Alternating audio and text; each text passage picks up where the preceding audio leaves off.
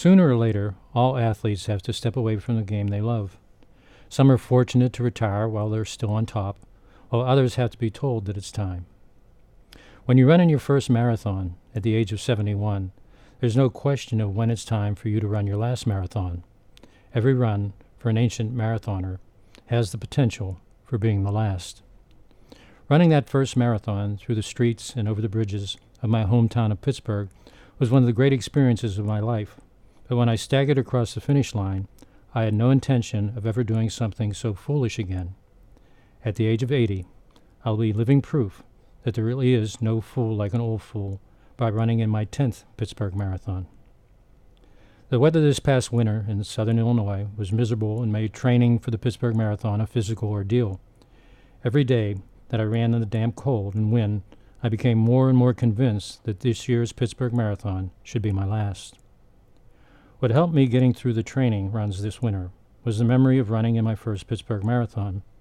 60 years ago, British writer Alan Sillitoe published The Loneliness of the Long-Distance Runner, but that loneliness he wrote about is more myth than reality for a marathon runner. I've never felt more a part of a community than when I ran in the Pittsburgh Marathon 10 years ago. After writing about my decision in the Pittsburgh Post-Gazette, I began to hear from marathon, triathlon, and ultramarathon runners who offered their support and advice on how to survive a marathon at my advanced age.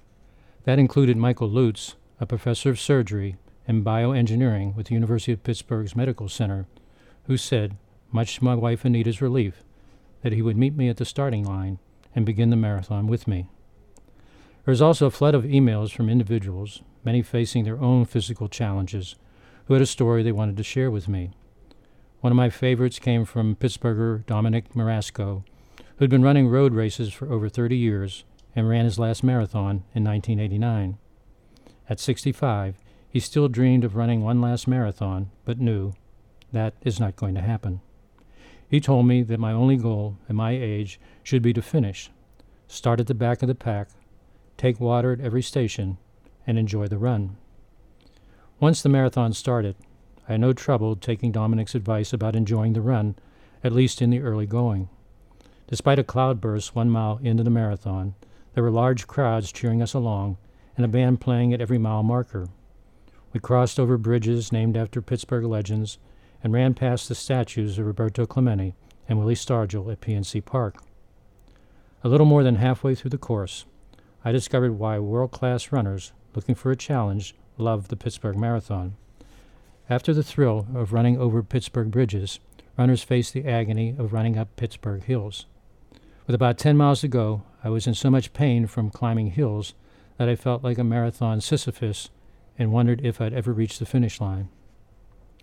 I was so far behind other runners that water stations had closed up after running out of orange peels and Gatorade. But families along the last few miles had set up tables with cups of water for stragglers. It was their act that saved me as I struggled through the last few miles, along with a voice from the crowd that yelled, "Keep it going, old man." I also took heart from a band that was playing a toe-tapping rendition of Glenn Miller's In the Mood, though I had now lost all feeling in my toes.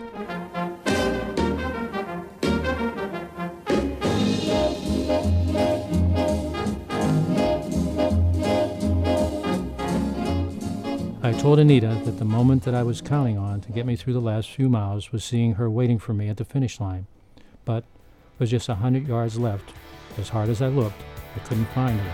I rolled on, the sky grew dark, I put the pedal down to make some time. There's something good waiting down this road, I'm picking up whatever is mine. I'm running down a dream that never would come to me, working on a mystery, going wherever it leads, running down a dream. But then I heard a voice cry out, "Pete," and saw her pushing her way through the crowd. After I staggered across the finish line, we hugged, and I promised her I'd never run in another marathon. 10 years later, Anita will be waiting for me to cross the finish line, but this time I'll be running hand in hand with my 16-year-old granddaughter, Adrian. When Anita and I hug, I'll promise that I've run my last marathon. This is Pete Peterson for WSIU Radio.